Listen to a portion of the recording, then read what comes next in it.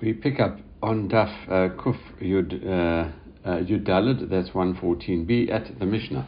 The Mishnah says, Hamaku Kalav, Usfarav Biadacher. What happens if someone recognizes items that he says was stolen, as we're going to see in a second, or he's got books with someone else? Viata Law Shem Geneva Be'ir.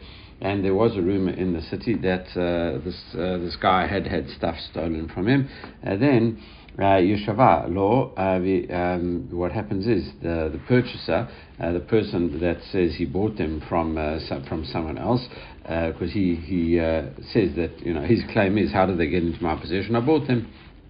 So we see that if he claims to have bought them, then what he has to do, it says Yeshava lo lokach kamanatan v'yitol. So what happens is he has to swear to the person that is claiming that these items are stolen. He has to swear to him how much they are worth, and then he receives that money from him. So it's quite interesting, as we're going to see. In theory, if this person actually bought it, the owner obviously hasn't given up hope on these things. So we've seen before that the owner, in theory, could claim from the person in whose possession it is without request, without having to pay anything for it. Here, what we're going to do, what's known as Takanat. There's going to be a special Takanat, a Takanat hashuk, that we're going to be dealing with here, which means that the person who claims to have bought these items, the person who did buy these items, unaware of what was going on, is entitled to compensation for that from the buyer. Okay, so it's a special Takanat that we are talking about here. That is why he gets the money.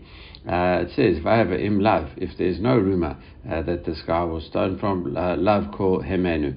So what happens is, in that situation, it's not in his power to claim that the items were stolen, because no one knew that they were stolen. And what we are worried about is that this guy has had seller's regret, and as a result, he sold the items, and they got unsold to this guy. Now, all of a sudden, he's claiming they were stolen from him so that he can claim them back.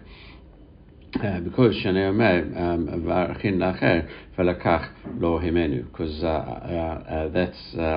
because you could say these items were never stolen, and as we explained, he sold them to someone else, and he bought it from that other person, and that is why in this situation he just wants to get them back, and that's why he's making an attempt to get them back by claiming they were stolen, whereas in fact they were never stolen.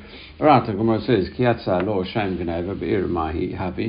what's the difference if there was a rumor in the city that he had been stolen from? What's the difference? Zavina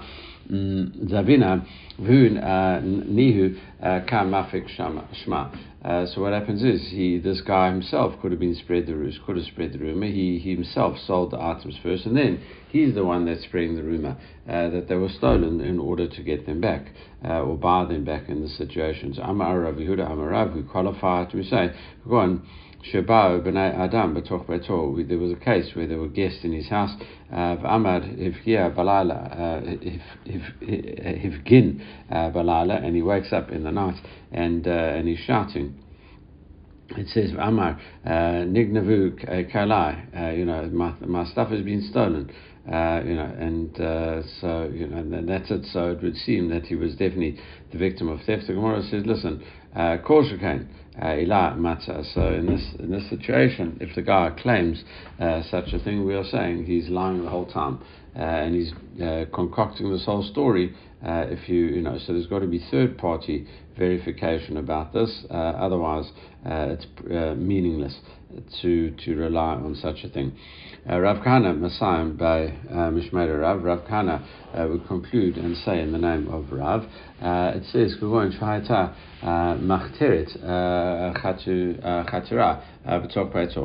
so we're talking here about, in the name of Rav Kamma said that we're talking here about people who spent the night in the house, and there was a tunnel that was dug underneath this house to come along into the house. So Tishuli Vin Adam Shelanu betoch beto ayatsu and burkaot shal kalim, and the people that were staying overnight, they left with these bundles of vessels on their shoulder. Al Kedfehim Vakomrim Nigdavu Kailav Shaploni. So therefore, it's got to be everyone's got to be talking about it. That these people had dug the tunnel under the house, and then they went into the house, pretended to be sleeping over there, and then went and ran away with his items, with this person's items, and therefore it's a well-known theft situation.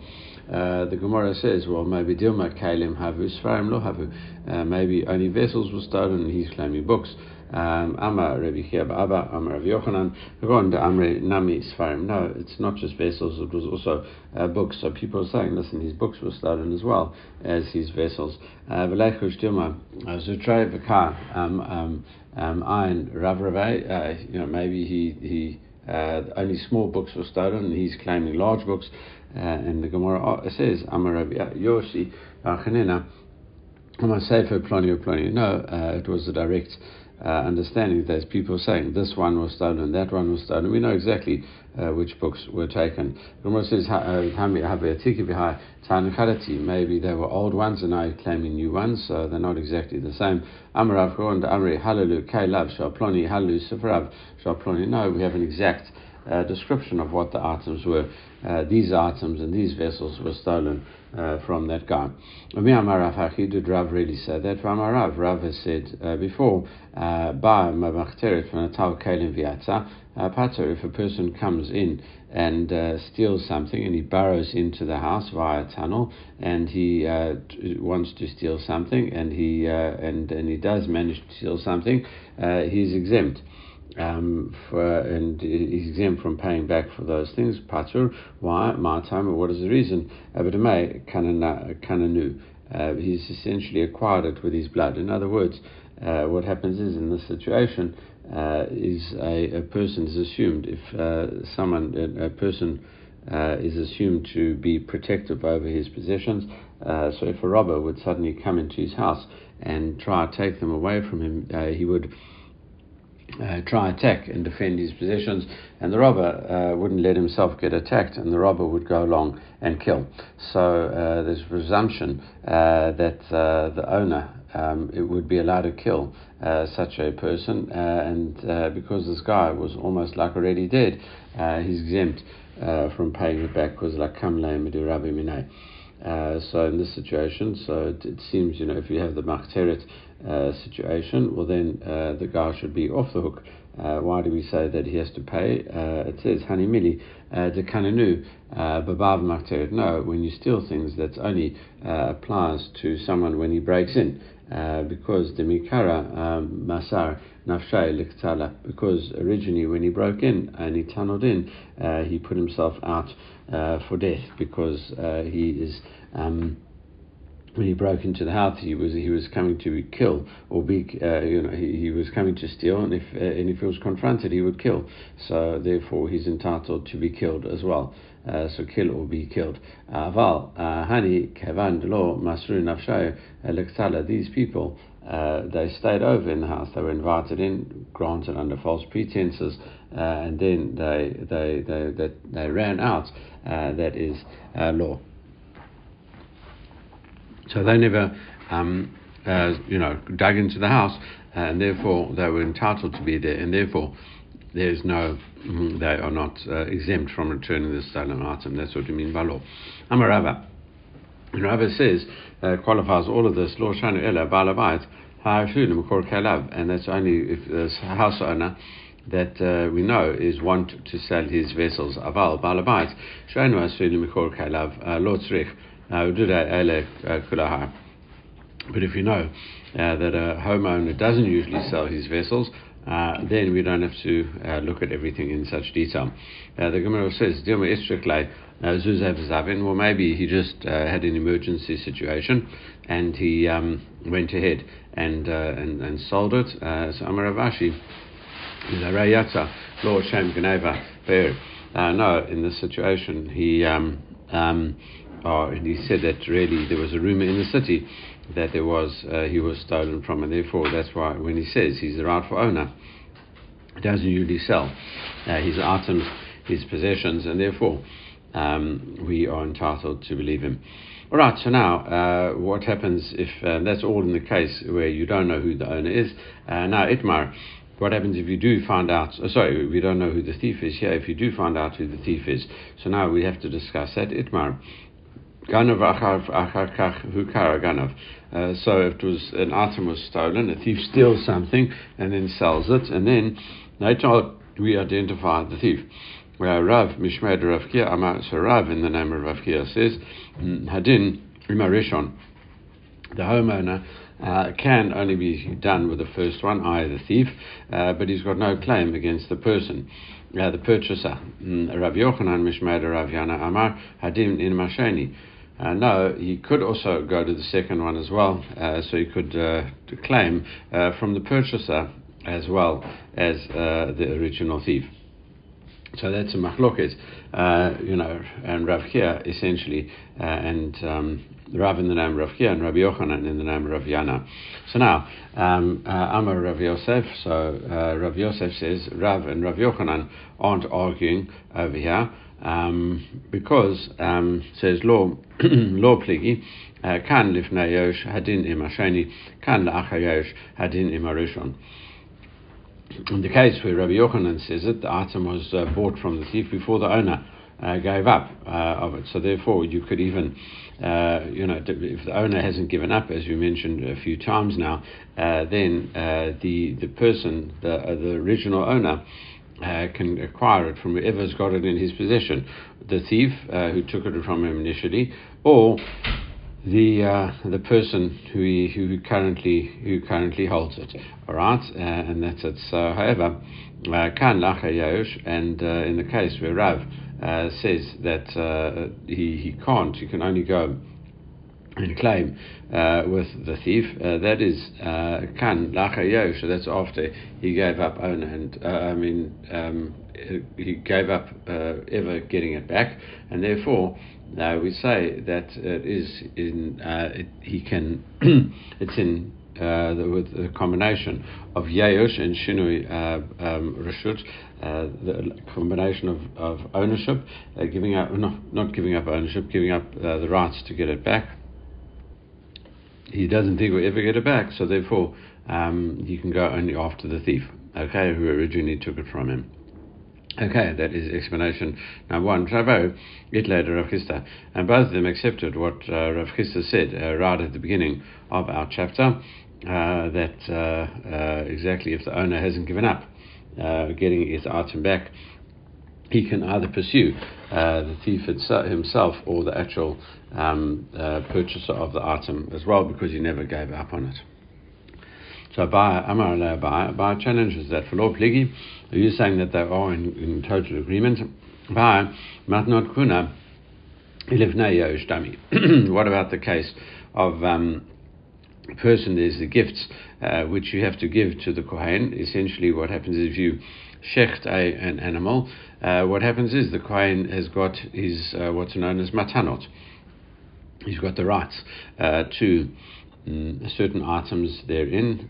For example, it is the jaw as well as the stomach and the front right leg. Okay, so he's entitled to that, and surely that's like an item that was sold before the owner gave up on us. And we have Upligi, and we see that they argue about that situation. Ditnan, as we learned in a Mishnah Kolin, where it talks about that. Amalei. Sell for me the insides of the cow. Matanot, and there are these parts of the that really are owed to the kohen. Therein, not in the kohen. So what happens is the purchaser gives those items to the priest, but he's not. he has to give them to the Kohen, and he's not allowed to deduct the value of of the money that he agreed to pay the butcher. However, if he comes along and he buys it by weight, he has to notain the Kohen umanake lo min hadamim. He does give the items to a Kohen, and he is allowed to deduct the value of the gifts from the money that he agreed to pay the butcher. V'amar Rav, and Rav says about that, Lo shanu ela sheshaku me'atzmo. That's only when he weighed the innards for himself. Aval shakalo atabach, if the butcher himself weighed the innards for him, hadin imatabach, then the Kohen can only go after the butcher. Essentially, what we compare this to, the butcher's like the thief when he sells the matanat kuna to a non-Kohen. And Rav says the Kohen can only go against the butcher. So too, surely in the case of the Mishnah, he would hold that the owner can only go against and claim against the thief and not against the purchaser. So, Emma, what do you say? Afdin imatabach. Really, what we can do is even he can go against the butcher. You definitely can claim against the purchaser, but even the butcher as well. Because what might you have thought? Ein matanot kuna nigzalot. Really, the gifts of the Kohen are considered to have been stolen, even if the butcher does sell them, because really they do belong to the butcher. To the Kohen at all points. So it's almost like they're always in the same way we sometimes say. Wherever an item of hektish is, it always belongs to the treasury, because Hashem fills the whole world. So the same thing over here would say these items belong to the Kohen wherever they are. It says Kamash Manan, no. Therefore, no. That you can say they've been stolen in this case, and he can't even go against the butcher as well. Labad Amar. Pligi, and according to Bio, says that Rav and Rav Yochanan do argue, because that is his opinion. It says, Kamai Pligi, what is their argument about? The Rav Chisda. That's according to Abaya. They argue about Rav Chisda. Rav disagrees with Rav Chisda and says, no, you could only collect from the thief. Or Rav Yochanan says, no, you do agree with, he agrees with Rav Chisda, and you can collect from either the thief or the purchaser himself. All right. That is explanation one, and Rav says in terms of an argument,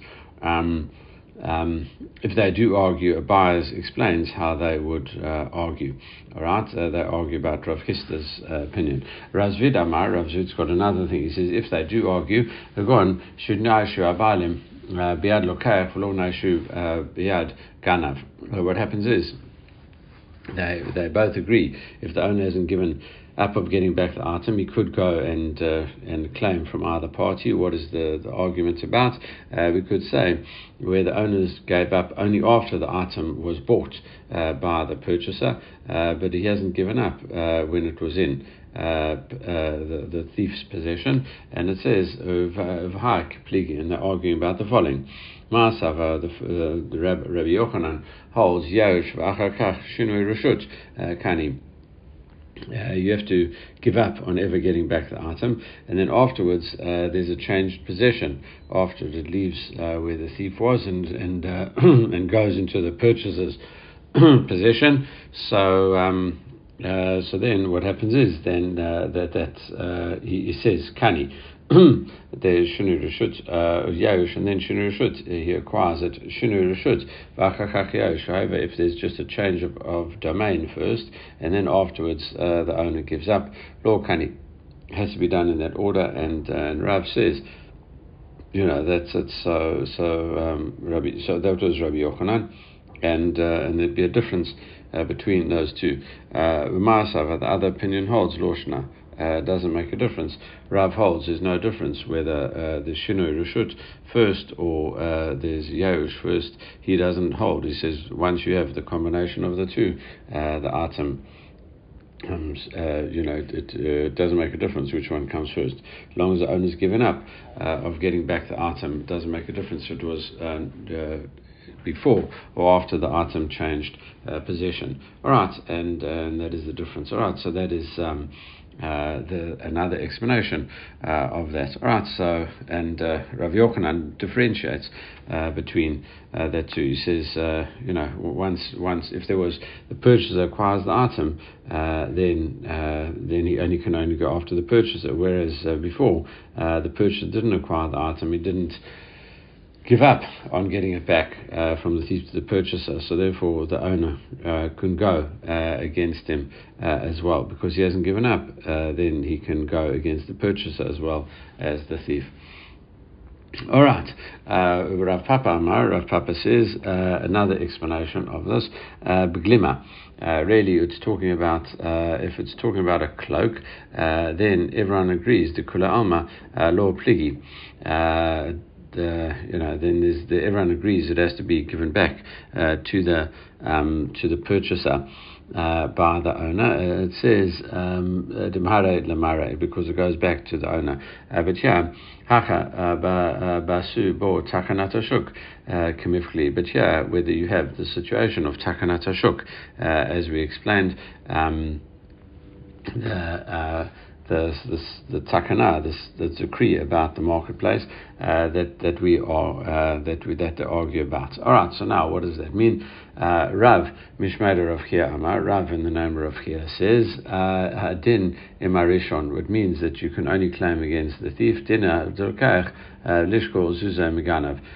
Really, the law in terms of the purchaser is that after he gives the item back to the owner, he can collect the money from the thief. That is that, and the rabbis v'lo asu bo takanat hashuk, and the rabbis didn't say that there was takanat hashuk to come in over here. So really, just a bit of background again against this takanat hashuk.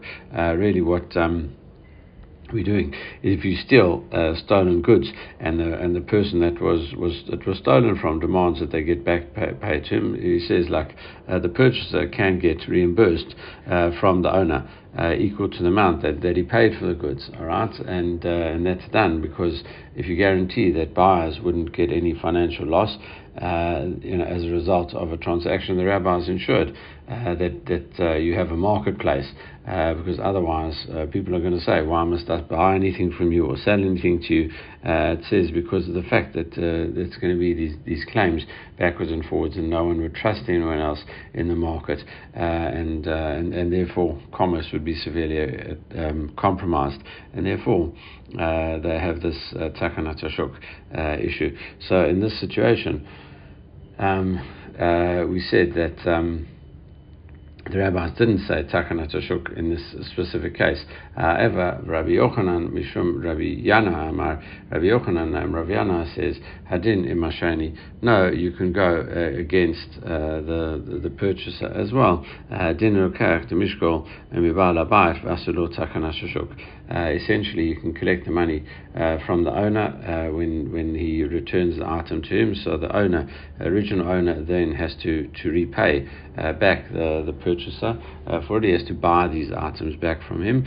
So he's not a loss, and he himself then can go and litigate with the thief, and that's takanat hashuk, to ensure that the purchaser doesn't lose his money. He's entitled to claim money back from him. The Gemara says, "V'sava Rav lo asu bo takanat hashuk." Does Rav really hold that there is no takanat hashuk?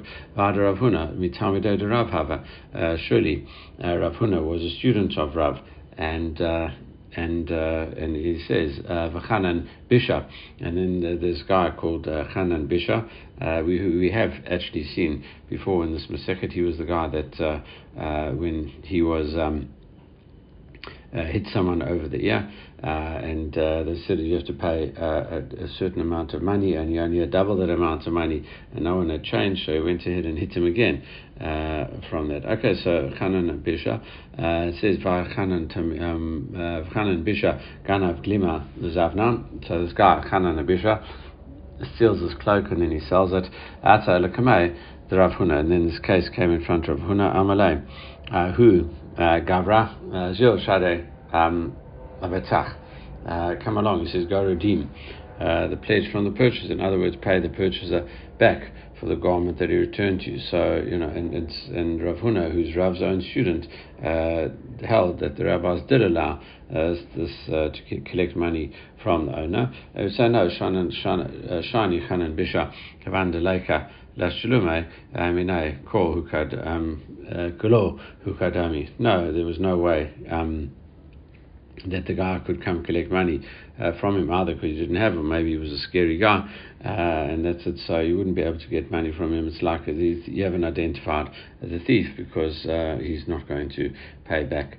Amarava im ganav mufursam hu lo asana batakanat shuk. If you know that this guy is a real thief, is a well-known thief, we don't say takanat shuk, because the purchaser should have gone in with his eyes wide open over here and said, like, I'm going to take my chances over here. You're buying something from a thief, you're not entitled to reimbursement if someone comes and claims it back.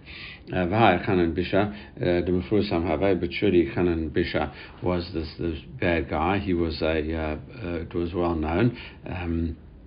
It says Vasu bought Takanat hashuk. We did implement Takanat hashuk over there. So what do we say? We say he was well known for behaving badly, but he was not well known for theft.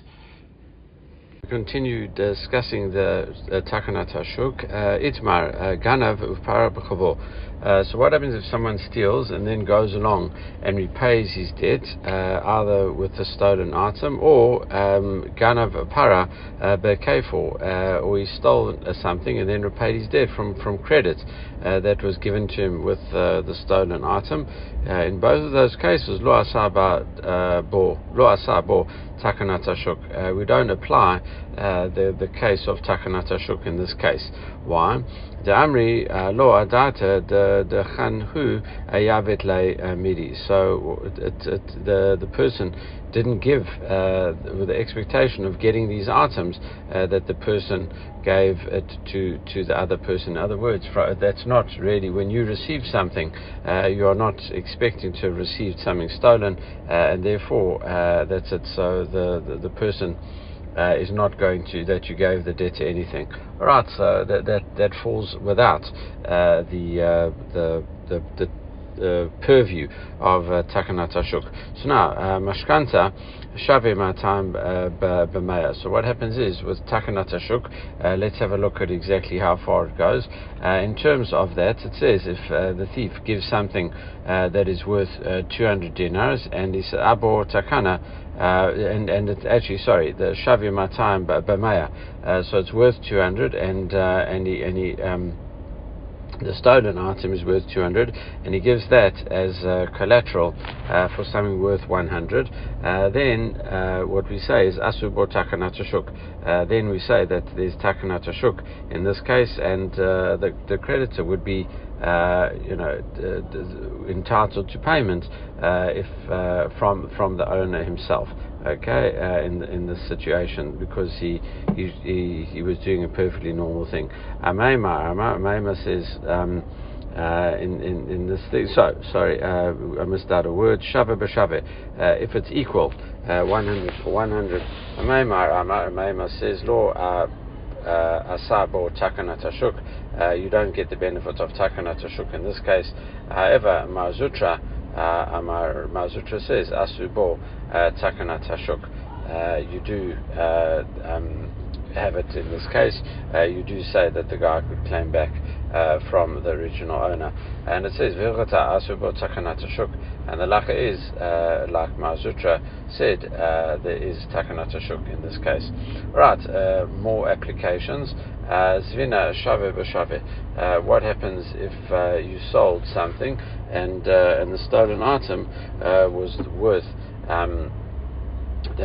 equal to the market value? Asabo Takanat hashuk. Then we do say that this would be in place.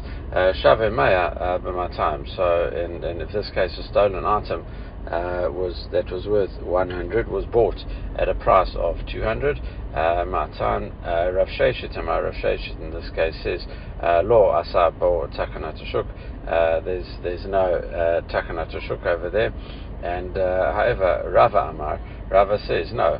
We did apply Asabo Takanat Hashuk. We do apply the integrity of the marketplace in this situation. Vilkata Asabo Takanat Hashuk, and lacha is like as we said.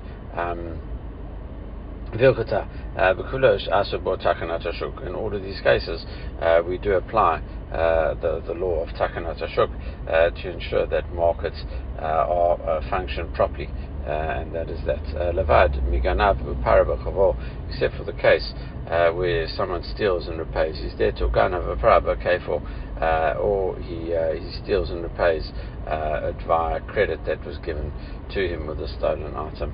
Right, so now Avimi Bar Nezi, so this person Avimi Bar Nezi, Chamua de Ravina Hava. So what happens is he was Ravina's father-in-law. It says have a masik bahu gavra abazuz. He was owed 4 zuz by a certain person, and then that person came along.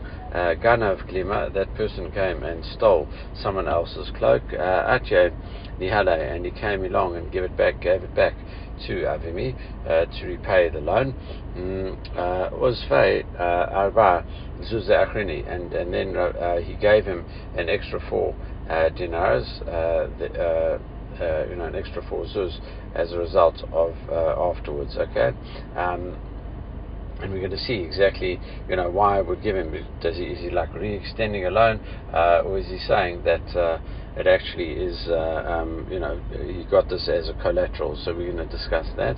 Lasof, Hukara Ganav. In the end, the Ganav was found. Ata Lakamei de Ravina, and the case came in front of Ravina to say, did you have to pay this guy for returning this cloak? Okay, that's do you have to pay him? Then we do apply Takanat Hashuk or not. Okay, and that's it. So now Bava Kamma, so Ravina says to Avimi, Ganav Parabakavo.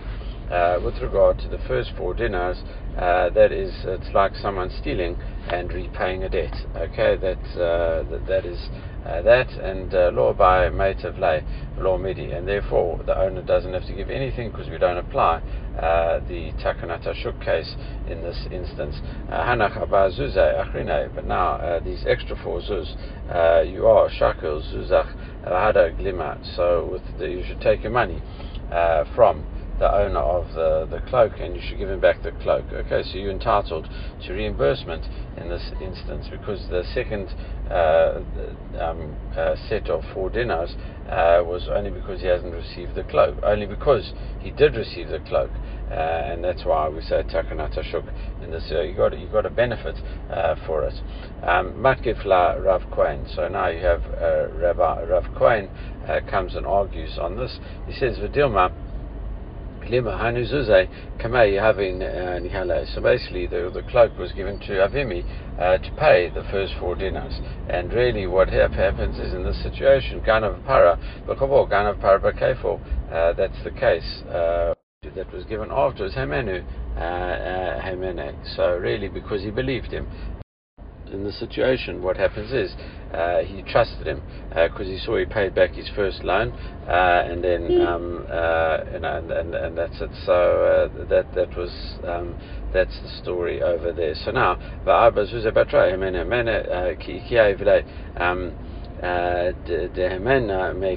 so the thing is, because he trusted him the same way he trusted him initially when he first gave the 4 dinars. So the cloak is not a collateral for the second loan, and therefore it shouldn't apply. Our Galgal Milta, and this matter went all around Mata Lakamei de Rebbe Abau, and then it came in front of Rebbe Abau.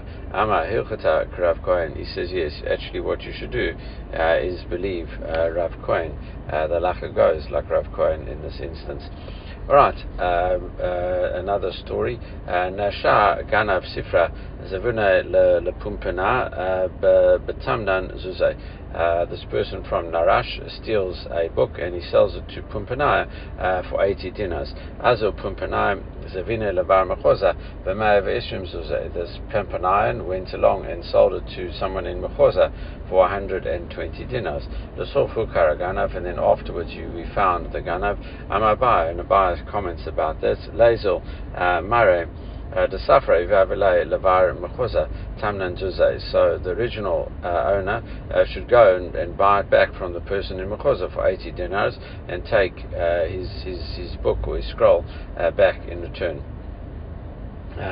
So that's V'azul Bei Mechoza, and then afterwards the guy from Mechoza should come along V'shake Abai Mupumpadai. So he should take the missing 40 because he bought it for 120 and now he's going to get 80 back. So he should go after the other 40 for the guy from Papanaya.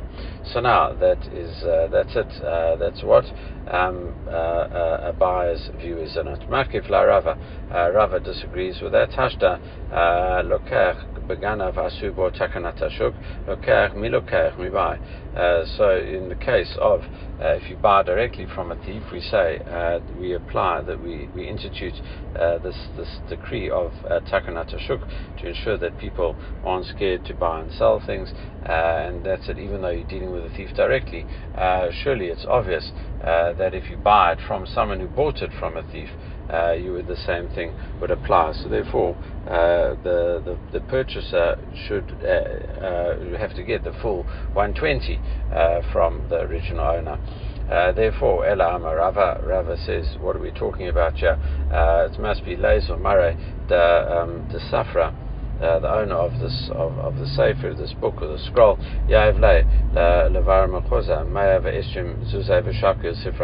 You should go pay him out 120 and take back this book of his, etc., or scroll. And then the owner should go along.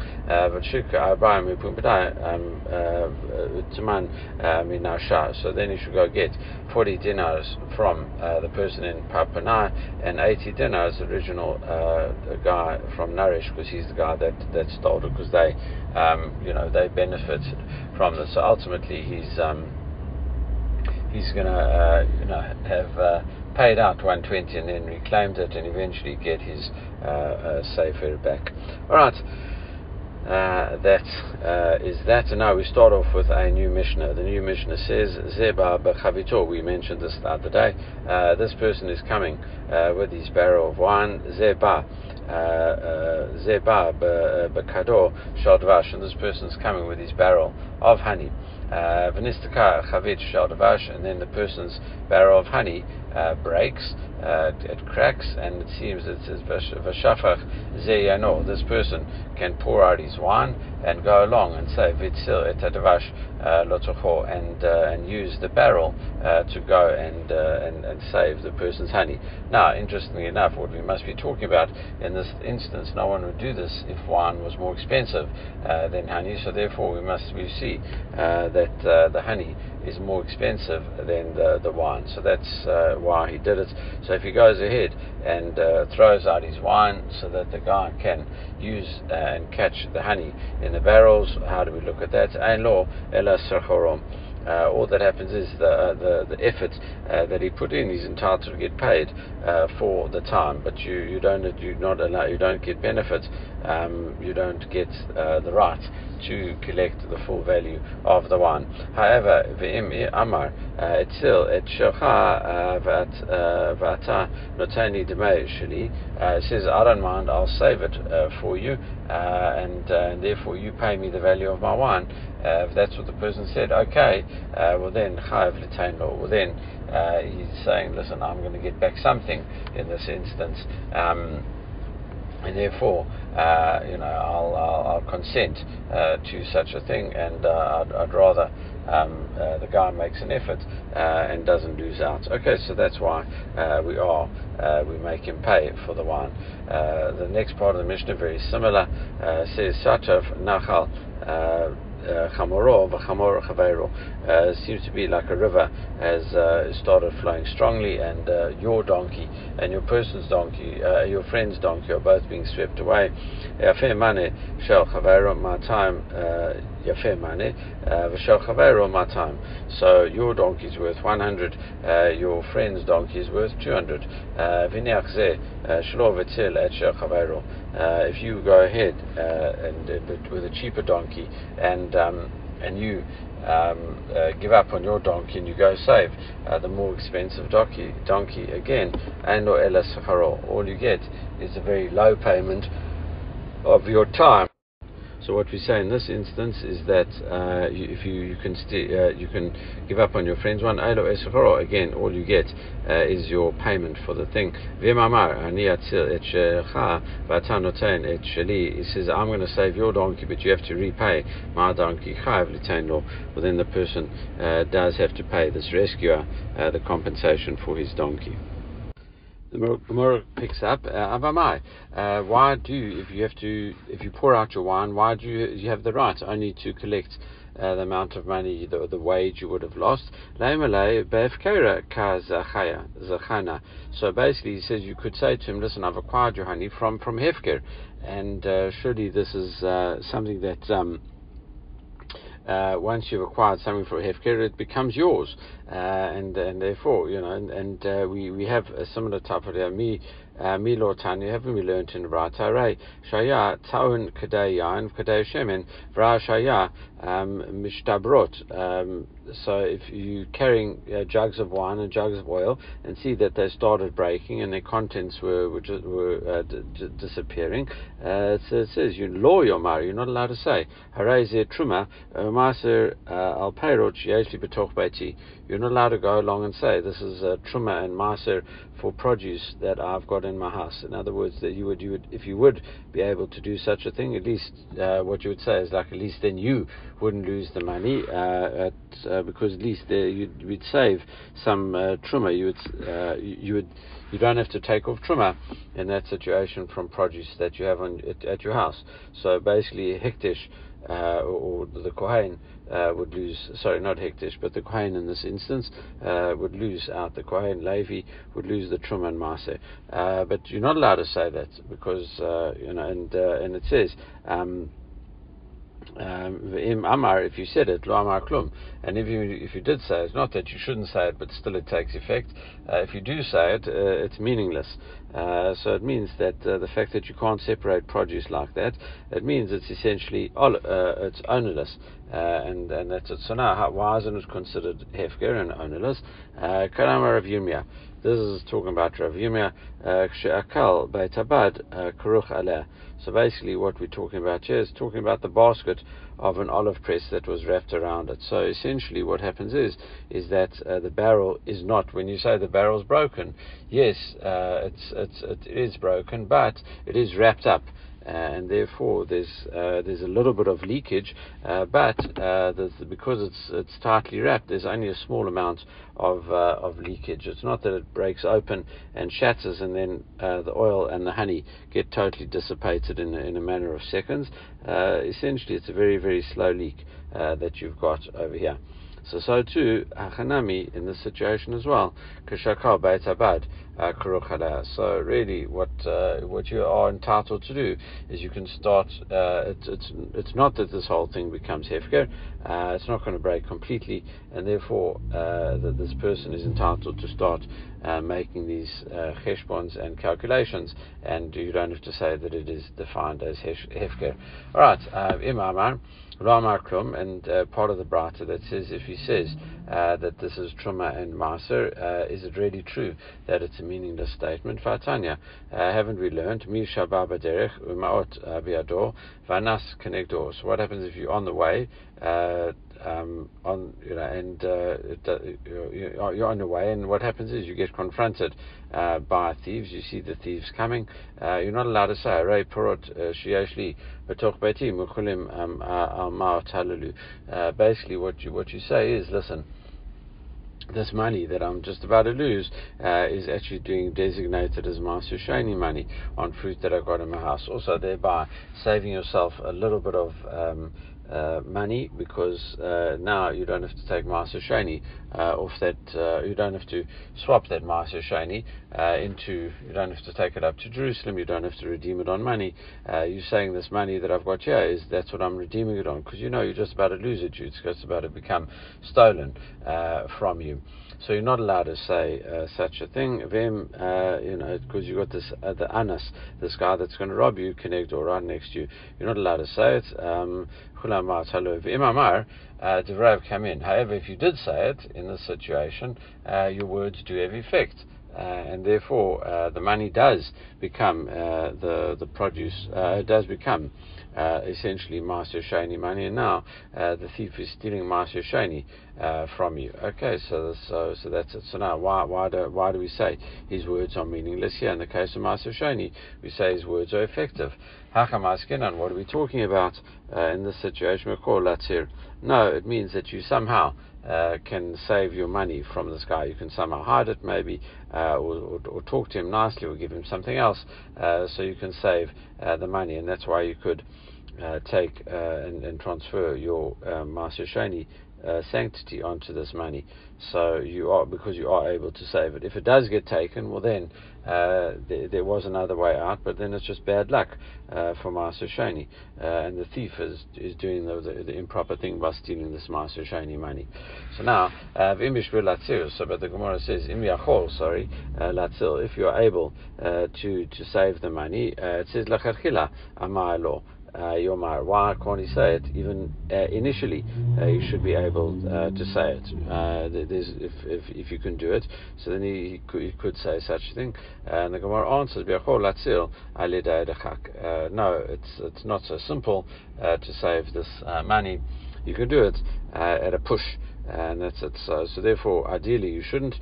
If you did, it does work. If you do so, the transfer takes effect, because you're not definitely sure that the money is going to be lost.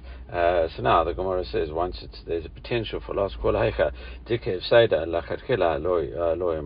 and if there's a potential loss, would you not say that the money, the holiness of the money, it gets transferred to the coins? So it says, we have a brata against that. Haray shayu lo eser chaviot shel tevel tameh. What happens if you've got 10 barrels of tameh wine, and the tameh it's tevel?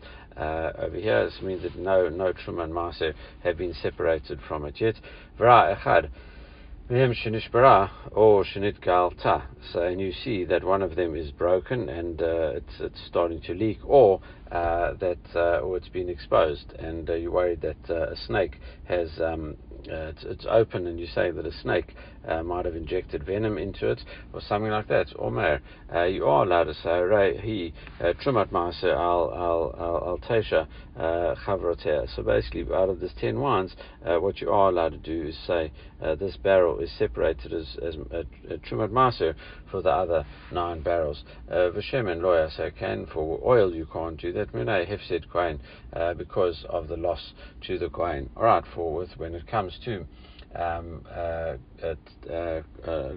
kohen, what you have to do, this trumat maaser, the 10% of this maaser that you've got can be given to the kohen, but if it's tameh wine, we're going to see. The kohen can only use it for burning, essentially, and that's going to cause a loss to the kohen. All right, and that's it. So because impure truma is not allowed to be eaten and destroyed, so you can benefit from. So the oil could be used to light a fire, but truma oil is a greater loss, to the kohen than just losing impure wine. Okay, so it's useful. The oil would be much more useful to him than wine would be used. Okay, so if it's oil, then you shouldn't say that because it's going to affect and cause the kohen a loss. So again, this is what the statement was about. It's on the case that Rav Yirmiyah said Brata is talking about, where this basket of the olive press was wrapped around this barrel, so that the contents were leaking out very slowly. Well, that makes sense if the barrel was broken, but it says Ella Nitkalta. But what happens if it has been exposed? What's known as mayim guluyim, for example, or I suppose shemen guluyim or yain guluyim. It's been exposed to a thing. What can you do over there? Maybe what you would say with wine, you could use it to sprinkle around and for it to smell nice. Vatanya mayim galu harayze yishachem b'reshut harabim. So with regard to this exposed water, it says yishpechem b'reshut harabim lo. You're not allowed to do that. You're not allowed to pour it out into the reshut harabim, the public domain. V'lo yegabel behen etatit, and you're not allowed to mix clay with it. V'lo yarbat behem etabayit, you're not allowed to use it to sprinkle around the house.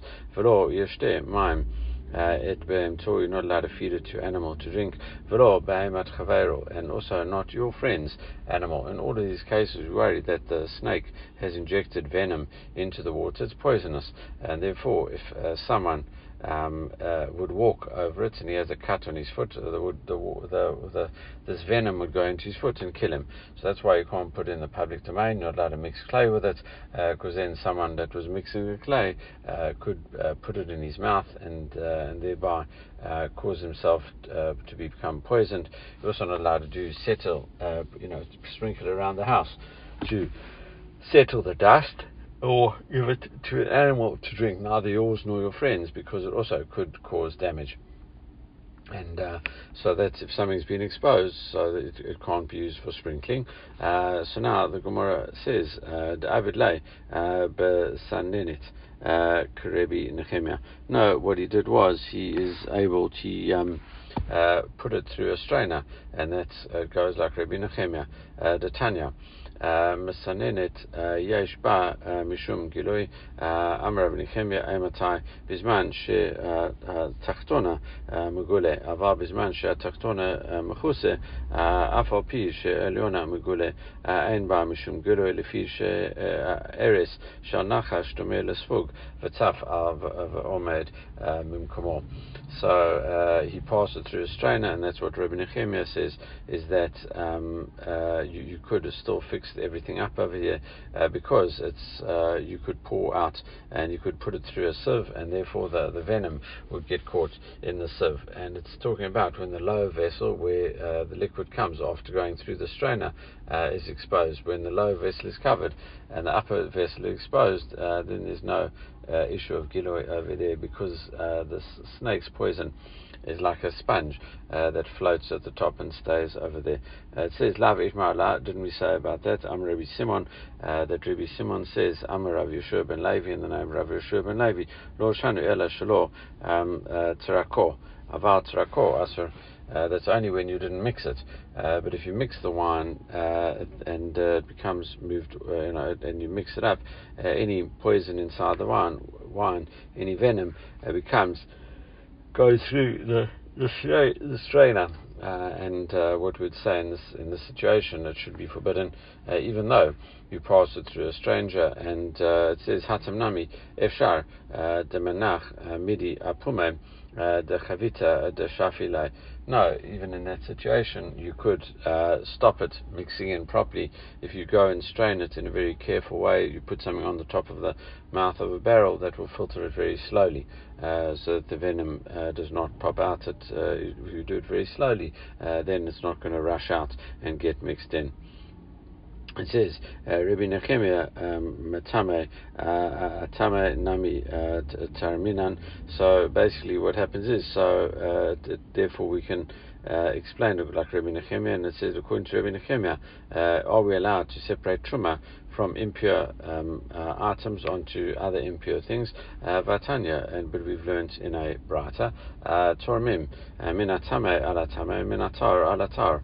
If you allow to separate Terumah out from impure produce for other impure produce, and also that minatar alatame, and you're allowed to separate from produce that is pure for other pure produce, and also pure produce you can separate for impure produce. Aval lo minatame alatar. What you can't do is separate impure produce for pure produce. That would essentially cause a loss to the kohen, and it's you have to treat truma with kind of a respect and things like that. And here you're not doing it in that way. Rabbi Nechemia says though, it says af minatame ala tame. If you've got impure produce, you could separate it for other separate truma out from it onto it is itself tame. So tame for tame works. Lo yetiru litrom ela b'shel demai. Even with regard to impure produce, you're only allowed to separate it if it's demai. You're not sure what the produce is. So how can you can say in this one that you could separate impure wine for other impure wine? And the Gemara says hakanami b'shel demai. No, really, what are we talking about here? It is in the case of demai. And Amamar, so we continue. The master said, "B'shemen lo yaser kain." You're not allowed to do the same for oil because it causes hefsed kohen, because the kohen is going to lose out. So we're saying, "Ma'ashna shemen." What's the difference with oil? Darei lahadlik. Surely, that you could still use it for to light a thing, even if it's tameh. You could light candles with it. Ya'anami ro'i lazilov. Surely wine you could use for sprinkling, and it's also got a use, even though it would be tameh. V'chitema zilov lo lav milti. Maybe you would say that sprinkling is not a significant matter. V'amar Shmuel mishum Rabbi Chia. Shotin melog besela mezalgin belog b'shtaim.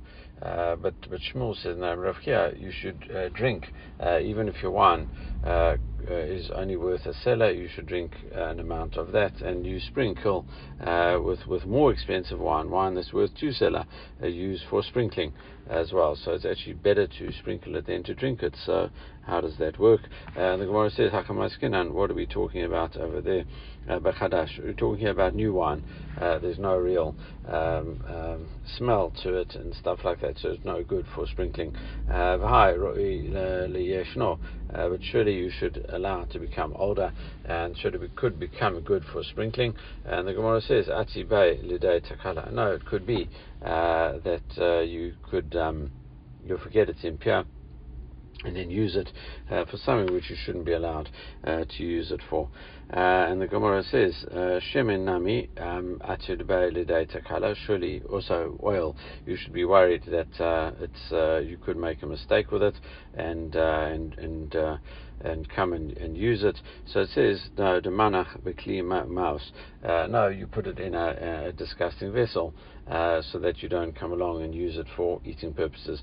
Nami manach bekli mouse. So why don't you put also the wine used for sprinkling in this disgusting vessel? And the Gemara says, listen, hashta zilov kabaila. No, the whole point about this wine, you want to keep it nice because you wanted to use it for sprinkling purposes. And if you put it in this disgusting vessel, it's not going to be fit for sprinkling purposes. So he's not going to put it in this disgusting vessel because it's going to cause it to not smell nice.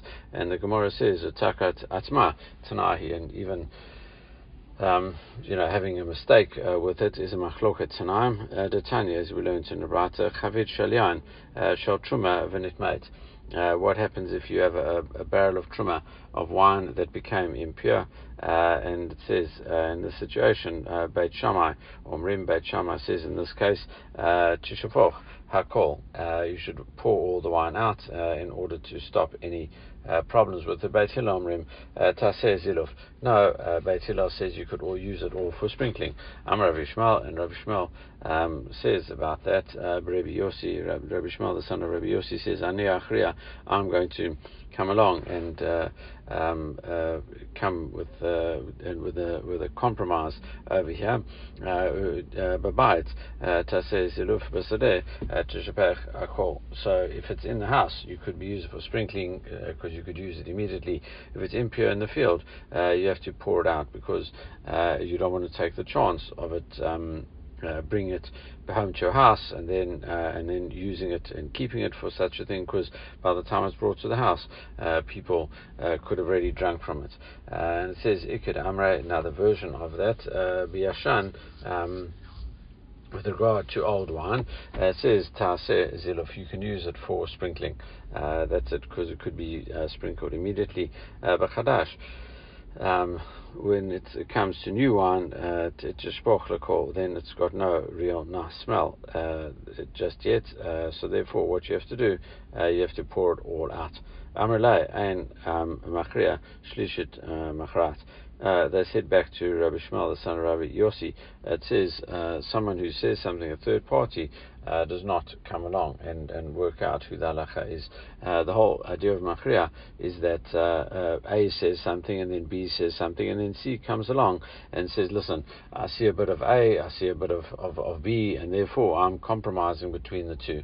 That is that. Whereas here, there doesn't seem to be a Machria opinion over there. All right, so that is that. All right, so that's it. So therefore, ein hachra l'shlishit Machriat.